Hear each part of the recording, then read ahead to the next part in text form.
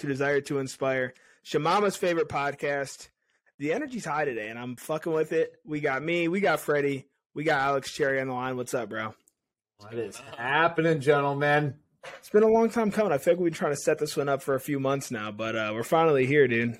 It was God's plan, man. It just wasn't meant to be a month or so ago, and here we are now, so it does not even matter because we're in this room together now, so that's all that matters. Honestly, I feel like across the board, this is the highest the energy's been on an episode in a while. One of us is usually pretty low, but I'm up right now. What's the biggest change that's happened in the last month? How come you weren't on a month ago? Let's hear what's going on in your life, Alex. Dude, extreme scheduling. I'm trying to get really schedule oriented. Trying to condense everything down. I know that my life in a year or two is going to be very, very busy. I just got engaged to my fiance here a few weeks ago. Congrats. We're planning on having kids. So whatever I can do now in my life to like really simplify it and get like everything really in order and get very good at this is going to pay dividends when I have those sleepless nights and I'm going crazy. So I'm really just looking out for future Alex because he's going to go crazy and he doesn't need to go crazier than he needs to be. There you go. Dude, I feel like, where are you located? I know you're Eastern time, so where are you at? Pennsylvania. Greatest state in the United States, by the way. We're Ohio boys, so that might be an argument. I still, one of my favorite conspiracies that Ohio isn't real, so I don't know about that.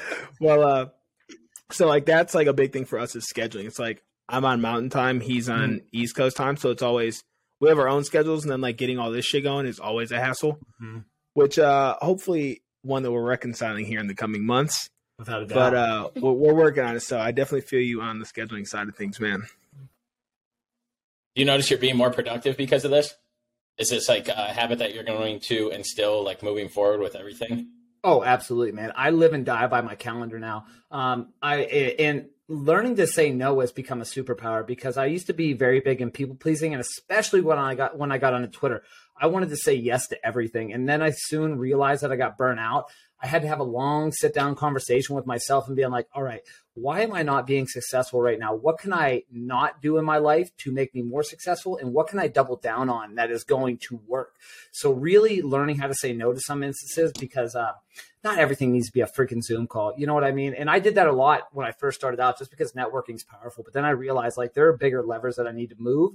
So yes, moving forward, like this is a superpower because when you think about it, I think it was Warren Buffett who said it, and Anthony Pompliano wrote a newsletter about it, about being time millionaires, you know, kind of really simplifying time. Like 1 million seconds is like 12 days. 1 billion seconds is like 31 years. And that just blew my mind.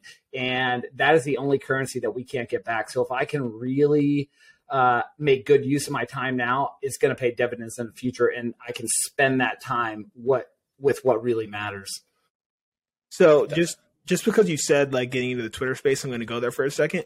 We're connected to a lot of the same people there, but I've always wondered, who did you initially find that brought you in? Because I feel like you just kind of popped up one day out of nowhere, and then everybody was fucking with you. Yeah.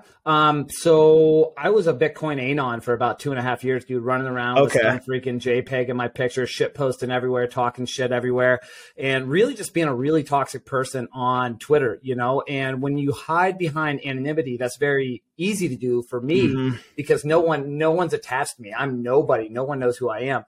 So one day, I don't know how it came across my newsfeed, but it did. Zach Homel. I'll never forget the video of him in this like 2020 in April. He's sitting in his backyard drinking a cup of coffee.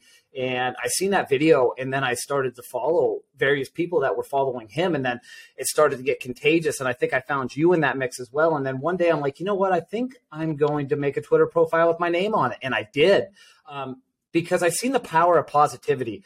And in the Bitcoin crypto space, everybody's just negative as shit. Like, oh, if you have shit coins, you ain't nothing, you know, Bitcoin, everything. So it was very toxic. And seeing the circles that he was running in, I'm like, wow, there's some amazing people doing amazing things. And even more so than that, there are people who are ditching their traditional 9-to-5s to work in the online space. And that was really appealing to a guy who was working in the carbon factory that was black every day, trading his time for money and barely any great money at that. So I was like, you know what, maybe I should take a jump on this. And I did.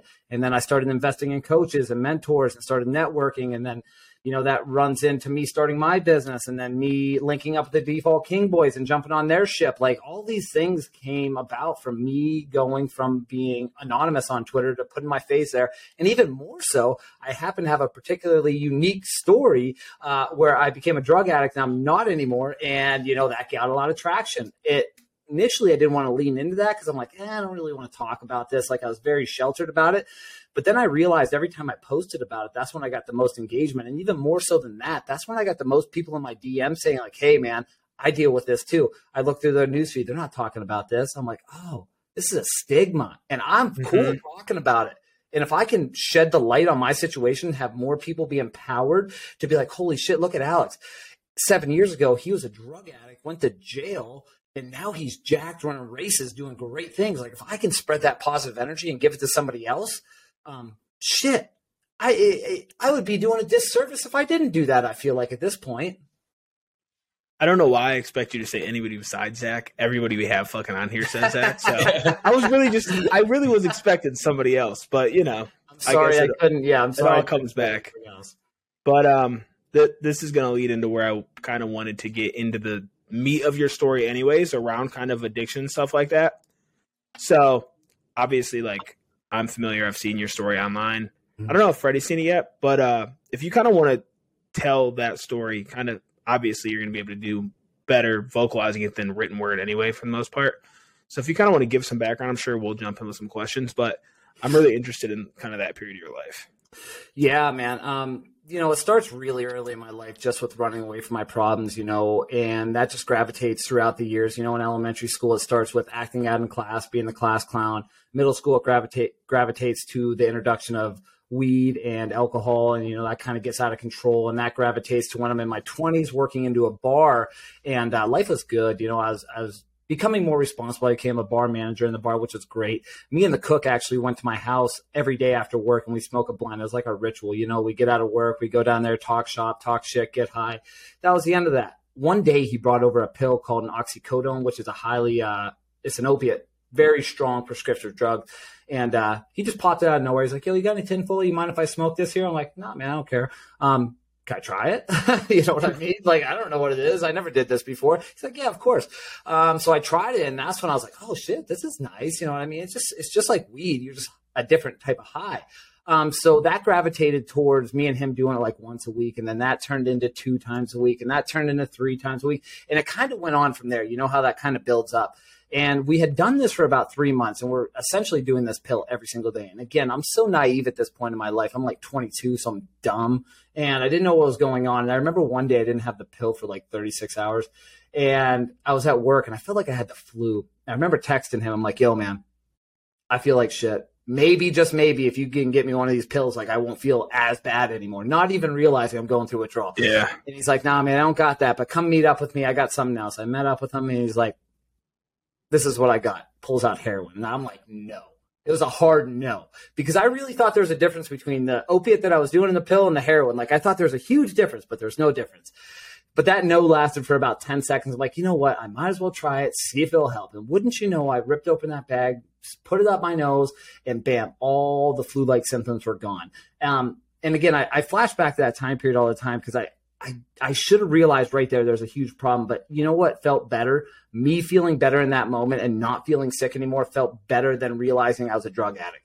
And then that just spiraled out of control, man. It starts out as a $60 a day habit that blows up within a year to $150, $200 a day habit. Like, it just gets out of control. Life was spiraling out of control. Ended up, at my high point, probably doing about $400 a day worth of drugs. Damn. I didn't have the money to support that, man. So there came a time period where there was a decision to be made in my mind, either quit, which that wasn't a viable option, or start stealing money from my job. Now, every single time I decided to steal literally $400 a day, did I know what was wrong? Hell yeah, for a split second. But guess what? Again, outweighed that, not feeling like shit. Because if you never went through withdrawal, and anybody listens never went through withdrawal, 1, I don't recommend it. 2, it's fucking horrible. Imagine a flu times 100. Nothing's comfortable. It's miserable. So, I did that for a while. And then, through the grace of God, a car hit a telephone pole the Friday of Memorial Day weekend in 2016, right across the street from my restaurant. what that did is it knocked the power out of the restaurant and it turned the power back on. And wouldn't you know, all those tickets that I deleted for the past 6 months, because that's how I was stealing the money. Shit. I would delete tickets from the computer system and I'd pocket the money. Wouldn't you know, all those fucking tickets came back. And I remember I was getting ready for work and my boss called me. I'm like, oh, Raymond's calling. So I answered the phone. I was like, what's up, man? I'm getting ready for work. He's like, you stealing fucking money? And just like that, stone cold sober. And I'm like, I thought about lying. And I'm like, you know what? I think internally the jig was going on for 2 years. I'm like, this shit's over. I was like, yeah, I am. He's like, you're fucking fired. Click. And that was just it, man. And I spiraled down the drain for a year and a half before I ultimately went out to jail. And I wish I could say that year and a half I got sober, but I didn't. I freaking scraped the bottom of the barrel everywhere I could, dude. I stole from all my family members. I stole thousands from my father. I left a wake of destruction in every single person and relationship I was ever in, just for one thing and one thing only, my personal benefit, so I could get drugs so I didn't have to feel like shit. And then ultimately going to jail and rehab, which was literally the worst period of my life. But now that I look back at it, 7, 8 years later, was the best thing that could ever happen to me. The most personal development ever happened there. I went from, prior to going to jail, wanting to die every single day. I justified a lot of the actions I did in that time in stealing by saying, well, I'm just going to kill myself anyway. That was my ultimate justification. Well, I'm going to steal this because I'm just going to overdose and die anyway. Like, what a stupid fucking way to think. And then I get out of jail, man, just so grateful for the experience and so grateful to be alive. And even more so today, 7 years down the road, just being like, wow, that time period was defining, man. And I wouldn't be the person I am today without it. So I am very grateful for it. How long were you in jail?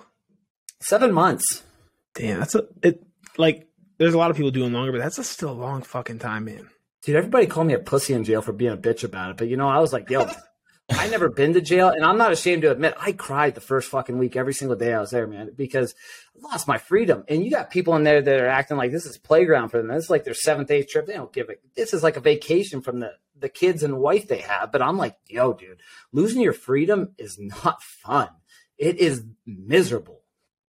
So was it prison that ultimately got you sober and off of heroin, or were you? Yeah. Yeah. I had to withdraw and go through that process in jail. So that was actually really good because I was never successful in quitting drugs before, because you could just grab your phone 36 hours in and be like, I'm fucking done with this, call the dealer, In jail, you don't have that option. So it was really pivotal in, 1, me getting clean, and 2, for the first month I was in there, I refused to talk to any of my family. I took no accountability or personal responsibility for my problems. I blamed everything on them. Within that month of jail, I started to realize, oh shit, man, it's not their fault. It's my fucking fault, which sucks. You're like, damn it. It is. So, I started to form a relationship with my dad through through collect calls. You know what I mean? And it took a really long time. And today our relationship's unrecognizable from what it was 7 years ago. And I'm thankful for that. But it all started with literally picking up that jail phone and saying these 2 words, I'm sorry. I fucked up. Well, 4 words there, because I did say that whole thing. I'm sorry, I fucked up. Damn, I was gonna say, so even though you were stealing from them all this, they were still trying to reach out for that first month. No, they weren't trying to reach out. So you had to make that first step. Oh yeah, they can't. Nobody can just call you in jail. I had to call them, but I was stonewalling them. I was like, you know what? They'll write me a letter or something, but I ain't never talking to them again. And then, of course, after the first month and all my hormones and everything started to go back to normal from the extreme drug use, I started to really realize the error of my wrongs, and even more so than that, the power of example by people in jail. I seen some of the attitudes that these gentlemen had, and they're not necessarily bad people. They just had probably some bad run-ins in life, but the attitude they had in the moment was like, shit, Alex, do you want to be like these people? Do you want to think like that? Is this the road you want to go down? Because if so, this is the life you're going to live. So it was really wanting to be the opposite of what I was surrounded with, because I'm like, I don't ever want to be in this situation again. I don't ever want another grown man to have to ask me to squat and cough 3 times. Absolutely not. So this was 7 years ago when you got out? Yeah, 2017, August of 2017, I got out. Or 18. And so what is step 1 now that you're out? And obviously now you built this relationship with your family. You're definitely not going back to drugs. Where do you go from there? I had to go to rehab. I'm sorry. I want to ask a question before that, just before we jump into getting out of jail. While you were in there, and obviously you have plenty of time to think on what the previous 5 years were before that, and probably start getting a lot of mental clarity. Because I think everyone on this phone knows somebody that either struggles with some sort of addiction or knows somebody that went through a similar situation. So being fresh in there a month and starting to realize like, damn, this was on me. I need to say sorry. I need to start building that relationship. Did you have any sort of coping mechanisms or any sort of like help inside, whether that was like journaling for yourself? Did they have counselors? Like, did you have a lot of guilt? Obviously, one, you said you did, but two, how did you deal with that to kind of start transitioning this mindset of, I don't want this fucking life the rest of my life? Yeah, for the first month I was in there, as I was not talking to my family, they give you a pair of Crocs in there in jail. And for the first month, I literally walked, and we probably had a stretch of hallway on our block that was like 25 yards long, and I would walk it back and forth every single fucking day. If I had a pedometer on, I probably did over 60,000 steps a day, because literally from the moment I woke up at 7 in the morning till I went to bed, I was literally just back and forth walking, not saying a fucking word, all up here, just running through all these scenarios and all these things and running through all the years. I was like, holy fuck, how did I get here? Because I come from a high point. Like, I was literally living large before jail, man, before my addiction. Like, I was known in the community because I was working at a very popular bar restaurant. Like, everybody fucking knew me. I was really good at my job. I was really personable. I could go into any store and people would say hello. It was almost like a micro celebrity process around my town. Everybody knew me, and that really went to my head, and I lost it all. And I was like running through that. I'm like, I had the world by the nuts. You know what I mean? I had so much stuff. I was a good looking guy. I was getting a bunch of women. Like, life was good. And I threw it all away, and I was just running through that. And I was so much regret. And again, it was a lot of self-pity for a while, because it was literally just thinking about what I had lost. I wasn't thinking about my family at all. I was thinking more so about like what I personally lost financially, and shit. I was like, shit. And then of course those thoughts started to turn around. After the first month, I started talking to my dad. And wouldn't you know, right after I started talking to my dad, trying to rewrite these wrongs, an opportunity came up to start working in the kitchen in the jail, which is great for me. I come from the restaurant industry. It was almost a perfect fit. I got in there, dude, and that helped me pass time for 6 months. I made $2 a day, could give a shit less about that. But what I did care about is I had a job in jail. Wasn't sitting on the block anymore. I had something to do that kept my mind occupied. And that's when I started building my confidence back, and everything started to work out. I wasn't really journaling yet. I hadn't discovered that until I got into rehab, but I was reading a lot, and a lot of self-help books. And this book right behind me on my bookshelf here, and if you've ever read it, it's called Fearless by Eric Bellm.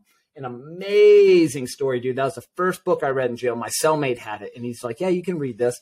I'll give you the quick TLDR of it, because it's a fucking powerful book that changed my goddamn life. The guy had a similar story to me. It's based on a true story. The guy goes through his life, doesn't go to college like all his friends do when they all graduate. That's me as well. I didn't go to college. All his friends go away. He just stays at home. He works at home. But guess what? He falls in with a bad group of guys. He starts doing crack cocaine. He runs the bottom of the barrel for 3 or 4 years. Parents have no fucking idea what to do. He gets the bright idea. The only thing that's going to get me clean is becoming a Navy SEAL. Sounds crazy, right? Well, guess what? He fucking does it. Becomes a Navy SEAL. But through all this adversity and all the shit that happens before he becomes a Navy SEAL, and even more so when he becomes a Navy SEAL, this guy clung to his faith, literally got through the worst possible situation in the world, did the hardest job in the world. And that story was so fucking powerful to me, because it taught me, like, I don't want to become a Navy SEAL, but it taught me that you can literally fucking do anything. You can come from the bottom of the bottom, and you could still come up top. But what hit me the most at the end of this book, the guy ultimately passed away in Iraq, which is unfortunate. But when the author was talking to his family about writing this book, he said that Adam had a special number, 23. Wouldn't you know, the author goes to his hotel room after meeting Adam's family to see if he's the one to write his life story. His room number is 2323. Tells the family that, they fucking go insane. Wouldn't you fucking know, I look down at my jail bag, and what's that jail bag number? 23. I about fucking died. I get chills every time I tell that story, dude. I literally have them now. It fucks me up, dude. But that book is so powerful, dude. And after I read that, I took that as a sign that my life is supposed to be much more than reading this book in this fucking jail cell right now. So that's when, like, I was like, I need to do something, man. And that's when, like, the first seed was planted. And literally that book, that seed was planted, and it's just been growing ever since. And now it's a beautiful garden.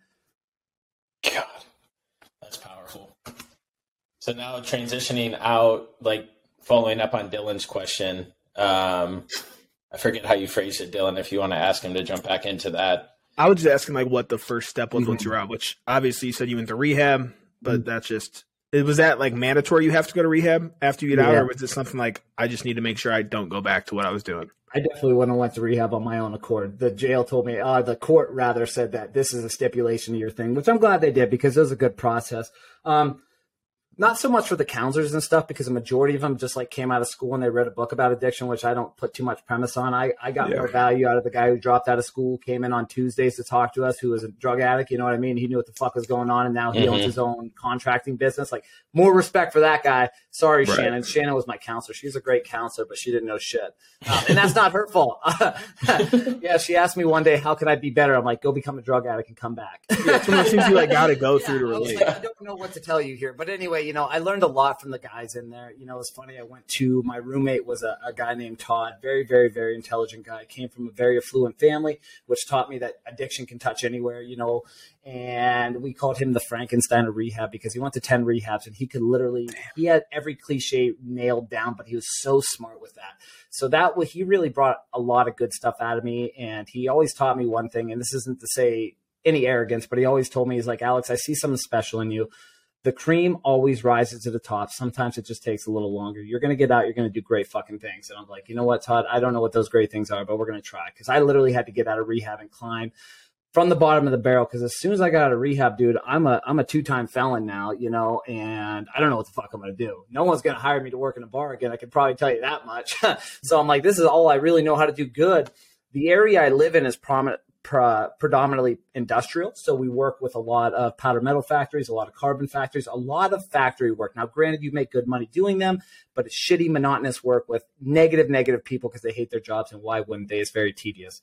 So I literally got a job for working minimum wage, which is, I don't even know what it is anymore, $7.50. I worked there for 2 weeks, got my first paycheck, which is like $450 after taxes. And I'm like, the fuck is this? Like, I used to make this in a night bartending, and you're going to give me this for 2 weeks? So that's when I was like, yo, something's got to change here. And in the course of 4 months, dude, I went through 5 jobs because every job I was at, I'd never stopped applying to other jobs every single fucking day.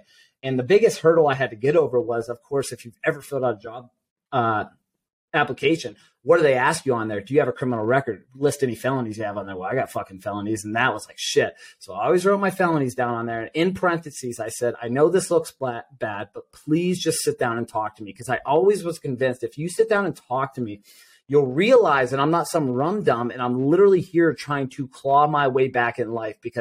And you know what? I got some great jobs doing that. And the last job I had 2 years after I got a rehab, man, I climbed the corporate ladder in there. And I came on from begging my case to get on. They hired me. And then I applied for another job in that position, that company. I got it. And I ended up being a second shift supervisor at a powdered metal company. I had no fucking knowledge to be in that job, but what they liked about me is they seen my dedication, how much I was doing. Every job I went to, I was doing the most. I was the guy that they would say is the try hard. Everybody always said, Alex, stop working so fucking hard. I got something to prove, man. I got a record. I had to beg for this job for starters. So you're damn right. I'm not going to sit on my phone. I'm going to freaking dust this floor and do all this jazz when I have time, because I want to show these people like, hey, I want this. And that's what they seen in me. And they seen a guy who was willing to put in the extra effort. And I've just carried that attitude out towards now. Yeah, that's cool. Because I think the easy thing is to just put you in a box. And they're just going to say, oh, this is a stereotype. He's an addict. He's a felon, this and that. But when you sit down and you have a conversation with somebody, it's going to humanize them. That's why I like talking about this kind of shit. It's because, like, it shows, like, you're a fucking person. This can happen to anybody. Mm-hmm. Like, it's not just one type of person that this shit happens to. Yeah, and even more so than that, like, I was surprised even in my run during addiction. Like, I'd walk into the dope man's house sometimes, and some of the people I'd see on that couch, I'm like, shit, you're here? I was very surprised about the people you would never know did drugs, and especially in my case as well. I talked to people who knew me when I served them at the bar. They're like, I can't believe this kid did heroin. Because, you put these stigmas on people, and you think that people are a certain way. You think of a heroin addict, somebody who's all strung out and they're freaking sitting on their couch in the dark, not doing anything. Like, no, I was working at a high level, high energy job, doing very, very well. Heroin had the opposite effect of me. I just became addicted, and I used it almost as speed. It made me very happy. Getting out of jail and getting back into, I guess, what you can consider the real world. I think are you still in your hometown or like the same state? Was there a transition period where you had to get out of your own head? Maybe you were thinking like, oh, these people are judging me or thinking this of me, or did that not ever faze you?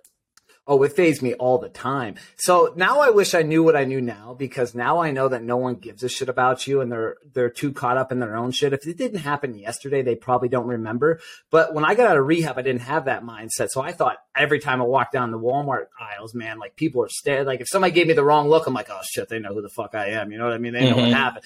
Now I know they don't know shit. But it was hard because I came back to the town I was born and raised in, you know, and I lived 2 miles with my dad from where I was stealing all that money. Like I was known.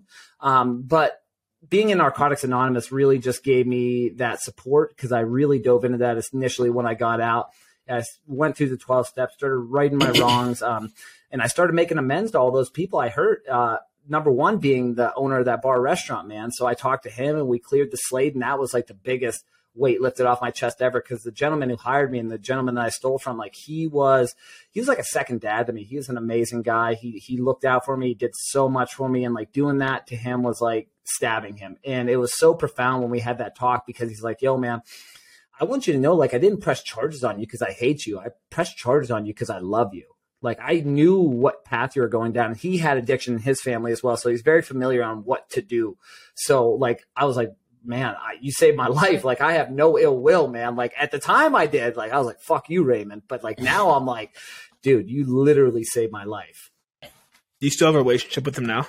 Yeah, I go there all the time. He actually offered me a job 2 months ago, and I laughed out the door. I was like, yeah, I'm going to pass on that. 'Cause we always joke with him because he was working there. I was like, Raymond, you're a very, very wealthy man. I don't know why you're cooking in this fucking restaurant that you never should have opened, but it doesn't matter. Besides the point, he's like, you want your job back? I'm like, I do not want that job back.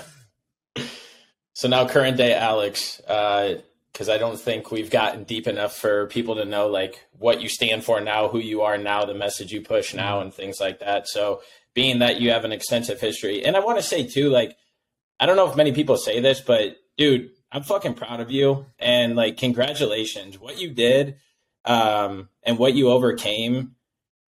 I would say, I think it's a proven statistic that less than 1% of people recover from heroin addiction.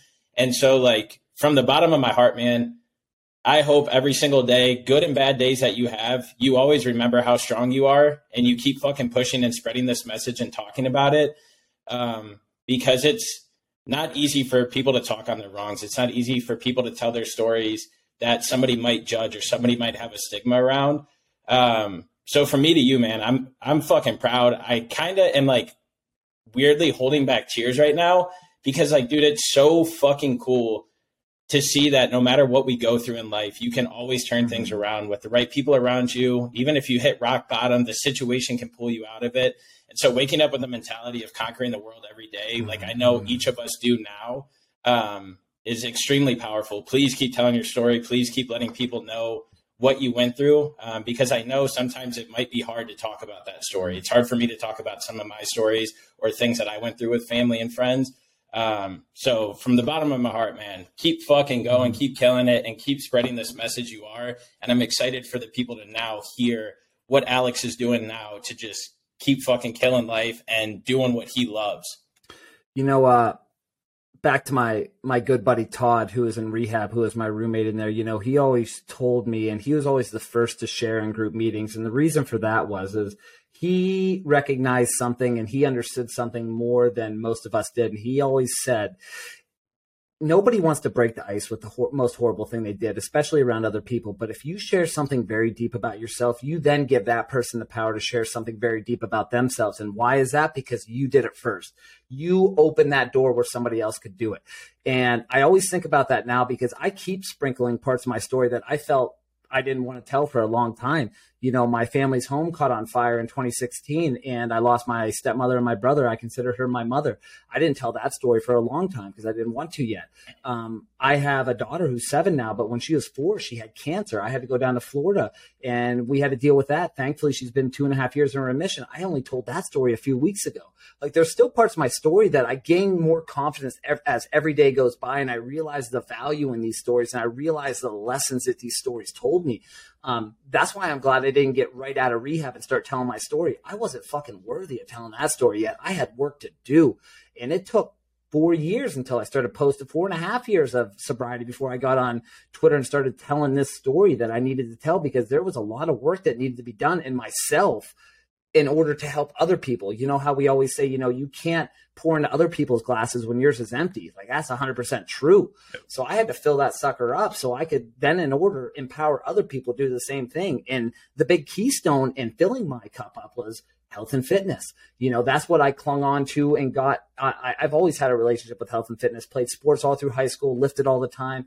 Of course, in my middle age, in the 20s, I got out of it because I was drinking and doing drugs. But when I was back in jail, that was a big keystone in me, like, recovering. Like, I started doing body weight workouts with the boys on the block. I carried that mentality into rehab. I carried that mentality out of rehab, and I went full freaking bore. Everything that I realized is, like, I don't want those mental health problems. So how am I going to avert those? Oh, I'm going to eat well, and I'm going to go do nature's antidepressant. I'm going to go to the fucking gym. And that's what I clung on to, man. And it literally got me to where I'm at today. And when I started posting anonymously on Twitter with my own name, and I started sharing my story more, it just brought me in contact with amazing people such as yourselves, and such as Zach Homo, and such as the Default King Boys, and like all these other people I could just sit here and name off.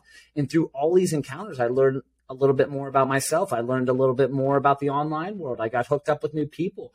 And I just learned something every day. It's a cliche at this point, but it's true. I'm just trying to get 1% better every single day, and whatever facet of my life is going to push me forward. Throughout that process, I got a fiance. I wouldn't have the relationship I have with my fiance without Twitter. And I didn't meet her off Twitter. I met her in real life, but I say that because I've learned how to be a better man from the people on Twitter and the people I surround myself with. And that's why I give no time to people who say social media is absolutely horrible. I'm like, no, you're just fucking using it wrong, because it has made me 100 times better of a person because of who I follow and the information that I now have access to. It's literally changed the course of my life. I literally have my job on Twitter. I work online. I have my own personal training business. I work for the Default King Boys. I'm the client success manager over there. Like, I'm surrounded by such amazing people who are making me better every single day. And I'm turning around after being made better and my cup being filled, and I'm pouring into other guys who need that guy ahead of them to help them. So it's just this full circle moment, man. And it's quite beautiful, and it's surreal to think about. And, life is beautiful, man. And it's great to say that, because 7 years ago, I was literally trying to die, literally tried to commit suicide a few times. Never succeeded, obviously, because I'm sitting here talking to you guys. That's no test. But I'll tell you what, man, I'm just so grateful it never worked, and a few times I wanted it to work really bad. And you know what? There's no worse feeling in the world than trying to commit suicide and waking up the next day. You're like, fuck, I fucked up. But I'm glad I did, man, because, that really propelled me in my faith as well, because I like to think there's a reason for that. And have I found that reason? I don't know. A lady last week, I go into schools and give speeches about my time and addiction, trying to inspire the youth not to be a dummy like I was. I don't necessarily tell them not to do drugs, because if somebody would have came into my school and said, don't do drugs, I would have said, fuck this guy. So like, I don't do that at all. And I highlight the fact that they are fun, but you need to realize that there are consequences, cause and effect to every single action. And I started doing these things for fun, and look where I ended up, my friend. And you might not be that lucky, because what they're putting in the drugs nowadays is absolutely abysmal.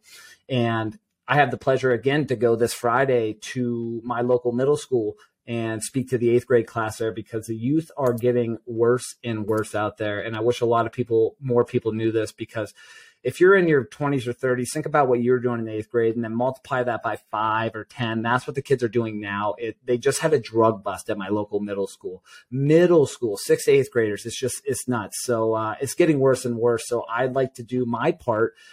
This is partially the reason I believe I'm alive today, to share this story. I'm energetic. I'm charismatic. I like to talk in front of people. These are all God-given gifts.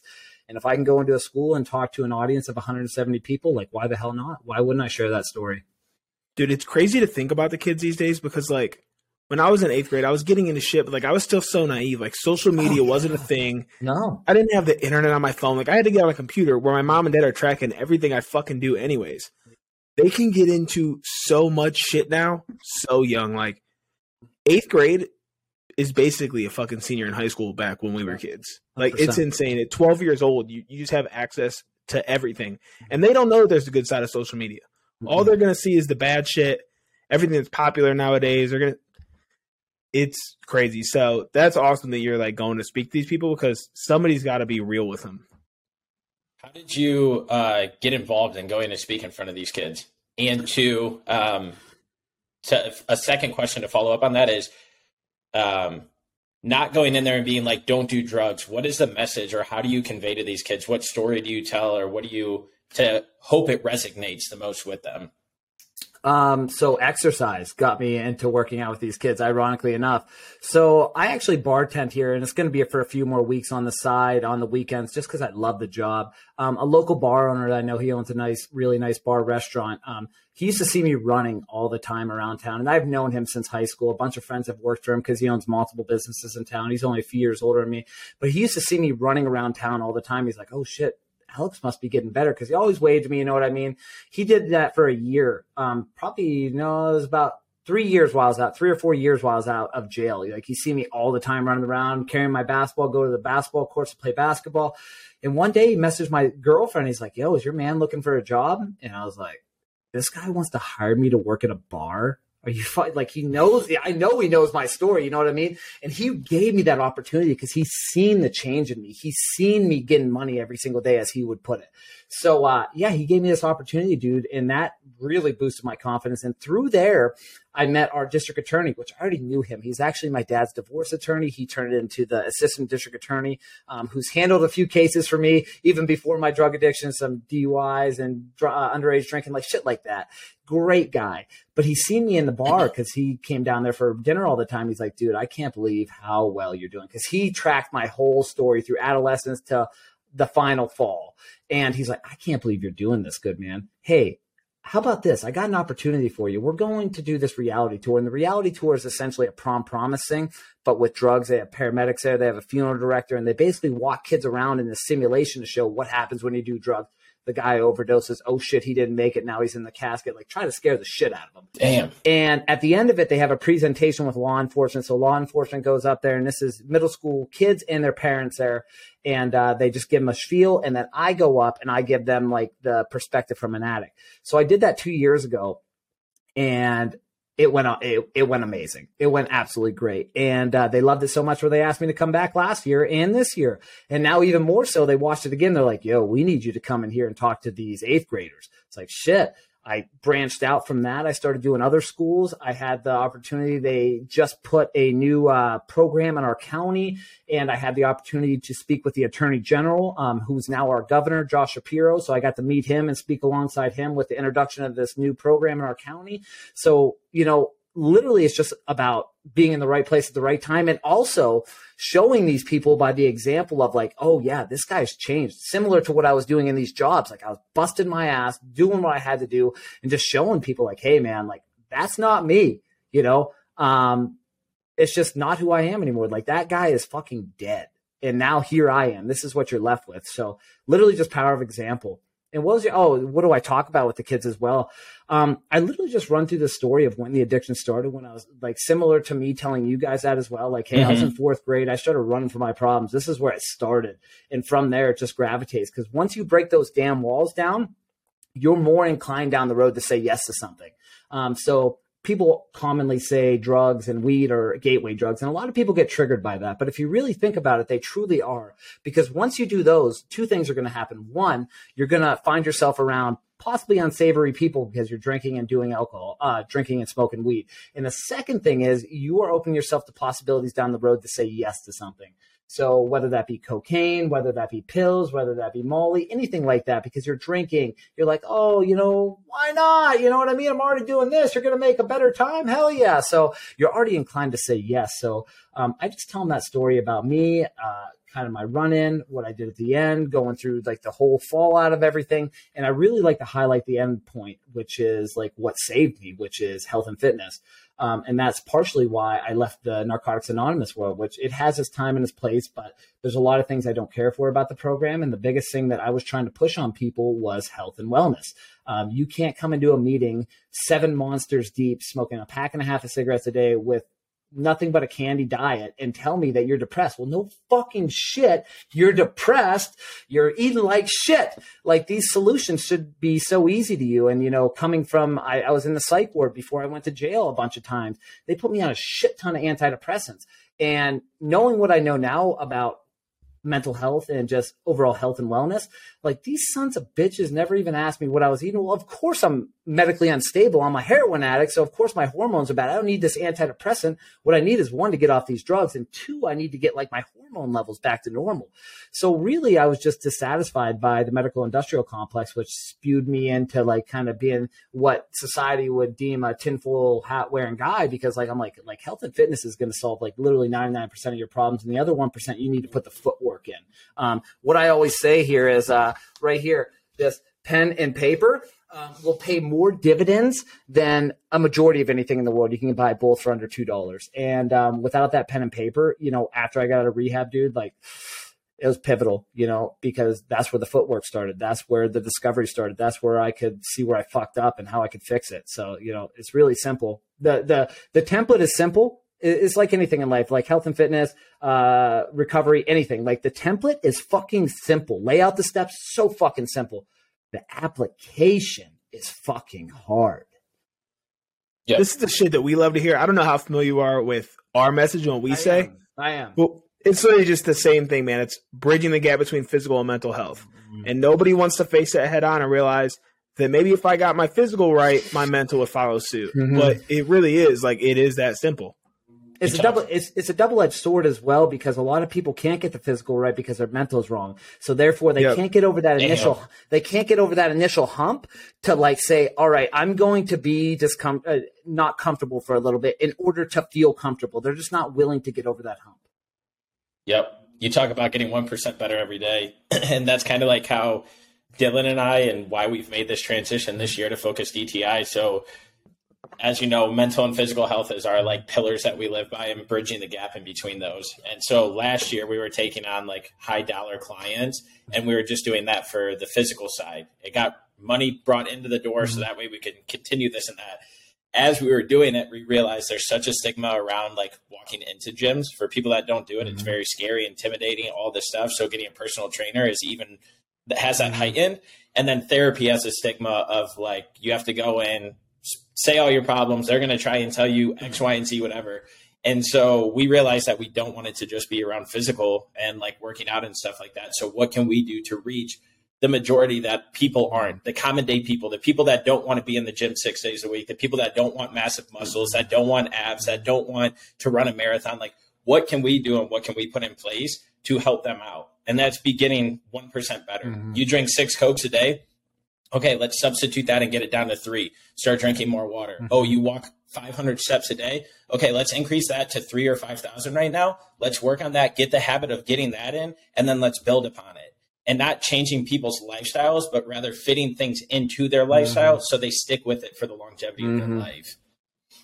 Yeah, and that's the biggest thing right there. And I love the way you described that right there, because I preach that to all my coaching clients. Like, Rome was not built in a day. We are going to take this one step at a time. I actually just wrote up a plan today, right before this podcast, for one of my clients who's trying to quit vaping. I'm like, we ain't going to cold turkey this, man. 75 hits for the next 2 days, 50 the next 2 days, 25 the next 2 days, 5 the next 2 days, 0. Like, we're going to inch this sucker down every single day, because if you want lifelong sustainable habits, it's not just like throwing a bunch of shit at the wall and see what sticks. Yep. That's a sure recipe to fail. Kill your confidence and say, I'm a fucking idiot. And that's another thing. People don't realize how powerful that self-talk, those words we tell ourselves are.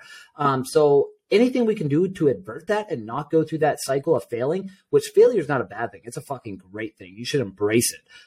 It's going to teach you so many more lessons. But the thing about that is, and just the habit building is just one step at a time, man. See what works for you, fit it in there. Because again, if you would have thrown everything I do in my life today right on me out of rehab, like, I would have crashed and burned. I needed a long time to build up that stuff. I always like to say this because it's kind of funny, you know, like, there was a long road between getting out of rehab and sitting in front of my red light right behind me, butt ass naked every night. Like, there was a long road between those 2 points to like get there. Like, if you would have told me day one, like out of rehab, like, hey man, 5.5, 6 years, you're going to be sitting in front of a red light naked. Why the fuck am I doing that? You know what I mean? So like there's a long road, and as you go, it's like a snowball rolling down a hill, and that fucker's going to get bigger if you just keep feeding it and keep rolling it down the hill. That's it. It's easy. It just takes time. Yep. I just signed up for this place. It's got cryo, red light, and infrared sauna. And I'm like a super big nerd when it comes to that stuff right now. I'm really into it and think I will truly do it for the rest of my life the way it makes me feel. I consider that like my therapy or like one of the things. And I'm signing up for this. And my pops passed away 7 years ago. And blue collar man, old school mentality, work hard, get your hands and knees dirty, all that kind of stuff.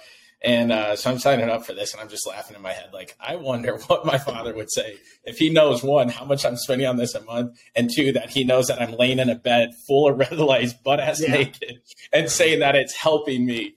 And so it just makes me laugh.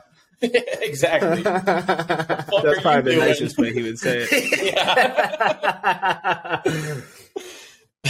Yeah, I often wonder how he would have transitioned in this world because it's, I mean, from 7 years ago, it's vastly different. People's mindsets, the things we talk about, the stuff we see on TV and stuff like that. And it kind of wraps up the point and brings it back to what you said is finding that side of social media that's good.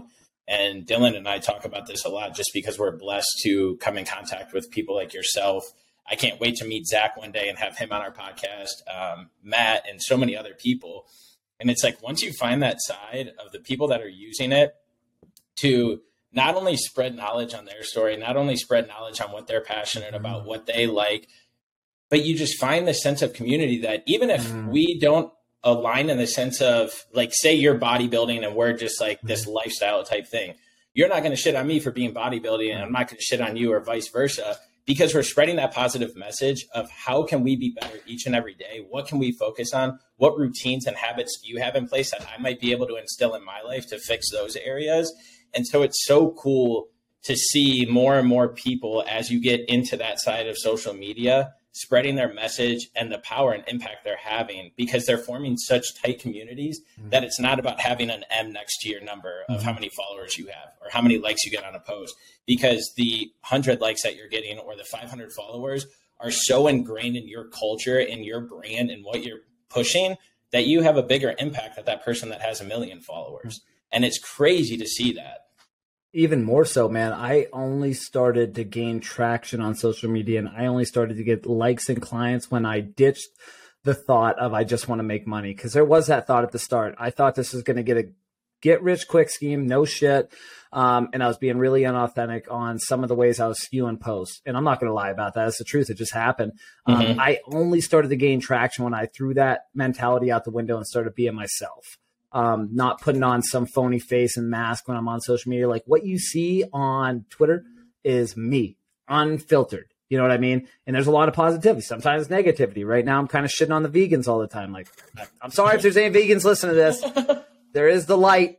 There is the light, and I'll cook you a steak. But I mean, like, it's funny. It's, it's fun to nitpick. But at the same time, man, like, being authentic, people can sense that. I really, really feel that. And I can feel the accounts that are being disingenuous, and that puts me off. So I don't want to be that person. I want to be the most authentic person I can be. Do I want to make money too? Well, yeah, but I'm leading with authenticity to be myself, and obviously ultimately help people as well.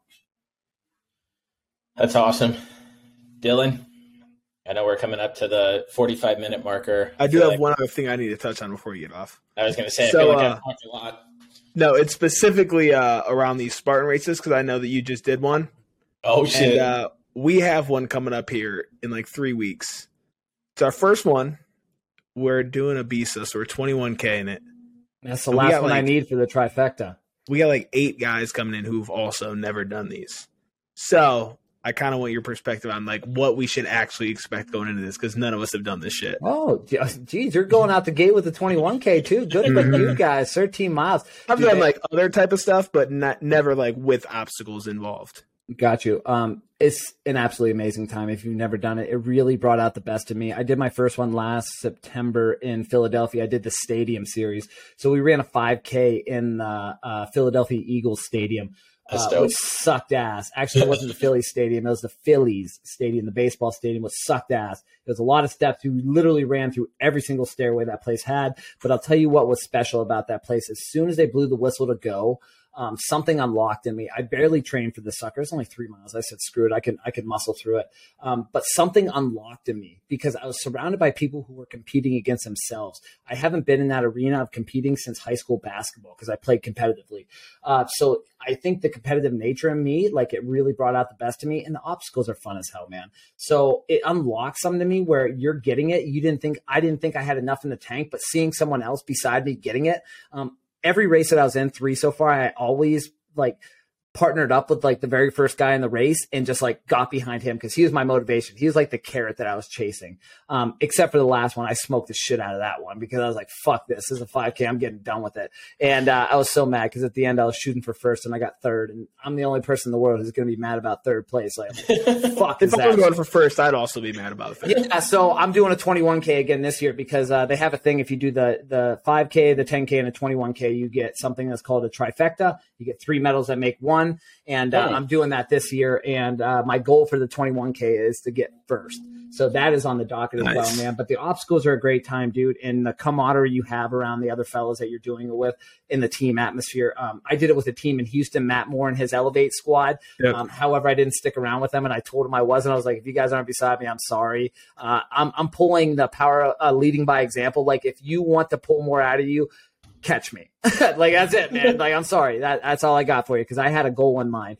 And I thought that was powerful to set a goal for myself. But, like, dude, they are an amazing time. And when you get to the end, you just feel so accomplished no matter what place you come in. It's just a great overall feeling. They're very intense. And there's going to be points where you're going to want to give up. And you don't. And that's special. Yeah, this is like our first DTI event, so we're not going to be able to be like, yo, catch me. We're kind of leading, so we kind of have to stay with the pack. Yeah. So we'll see how that goes. What should we expect time-wise here realistically for a 21K? So they're all different, and that's the thing, because, for instance, like that 5K I did in the stadium, I did it in 56 minutes and 7 seconds. The 10K I did in Jacksonville, which is double that, I did that in 1 hour and 7 minutes. Oh, wow. Okay. Yeah, so the opposite. So every course is course specific to the time. So it's essentially what everyone sets up there. So I did that 10K in about 1 hour 7. You should realistically figure about under 3 hours for the 21K, depending upon how they set the obstacles up. The stadium took so long because literally you did more running and more obstacles or like through the stands than anything else compared to Jacksonville when everything was wide open. So anything like around there, but of course the leaders are set by the people who went there before. And if they've actually had the same race in the town you're doing it at, you can go online and see past times on there so you can kind of get a gist, and they'll show you the tried that one and it said the average was like 8 hours. I'm like, dude, there's no way we're taking 8 hours, bro. Yeah, no. That sounds like a 50K. Right. No, we specifically looked for the 21 and I'm like, there's no way I'm taking 8 hours. No. I said if I'm there over 5, I'm gonna be pissed. Yeah, absolutely not. I don't think that's correct. But you can also look at the course map as well. They usually release that on there and see where all the obstacles are. I like to kind of pinpoint that just so, and that goes where my mindset is because I'm strategizing to like pound the shit. I do them for fun, but more so competitive now because I'm a very competitive person. I unlock something. I'm like, oh, wow, I'm kind of good at this. I want to push the limits on this. So therefore I'm like schizo about looking at the weather, looking at the terrain map. This is where I'm going to go full bore. This is where I'm going to take a little break. You know what I mean? So like, it's just these planning aspects, but dude, they are just so much fun. And I always tell people to, especially older people, I don't consider myself old by any means, but I'm in my 30s. And like at this age, this is where people fall off. And of course, you guys know the obesity rates are through the roof. And I always tell guys, like, if you need a little extra push, you need something to push for. You need that figurative carrot in front of you. You need to compete in something. I'm not saying you need to compete in a Spartan race, but you need to find something that you enjoy and you need to actively compete in that because you are going to be a better person after that because you are going to employ more discipline and structure in your life in order to get better at said thing, which is in turn going to build the structure and discipline muscle in you, which is in turn going to gravitate to the other areas of your life, which is always a great thing. Boom. You'll kick its ass. I look forward to that. Where's it at? It's in North Carolina. Got you. So Freddie's there now. So a lot of the guys are already there. I think we have maybe 3 or 4 coming in from out of town. Yep. That's amazing, man. I hope you guys have a wonderful time. Yeah, it should be a good weekend. Yeah, we'll definitely have to update you. Well, cool. I could sit here and talk to Alex for about another 3 hours because there's also many other areas that I want to get into in his life, and even too kind of like how Zach and his community has impacted him or motivated him. But Dylan, we try and have like reoccurring guests on, so that way we can get deeper, because we say this every week and we've never had a reoccurring guest yet. But it's the thought that counts, and maybe one day you'll come back to it, man. You'll run out of leads and you're like, well, shit, now we got to circle back. Every guest, like, we like to have people on again. The only people we've had on again are like our friends who we did like a before and an after bulk thing. Because we can't have it like 3 months after. It's got to get some time, so that way things can change and then we can build on those stories and everything. So again, I'm just manifesting. I'm planting the seeds as Alex talked about, so that way the garden can keep growing and replenish itself.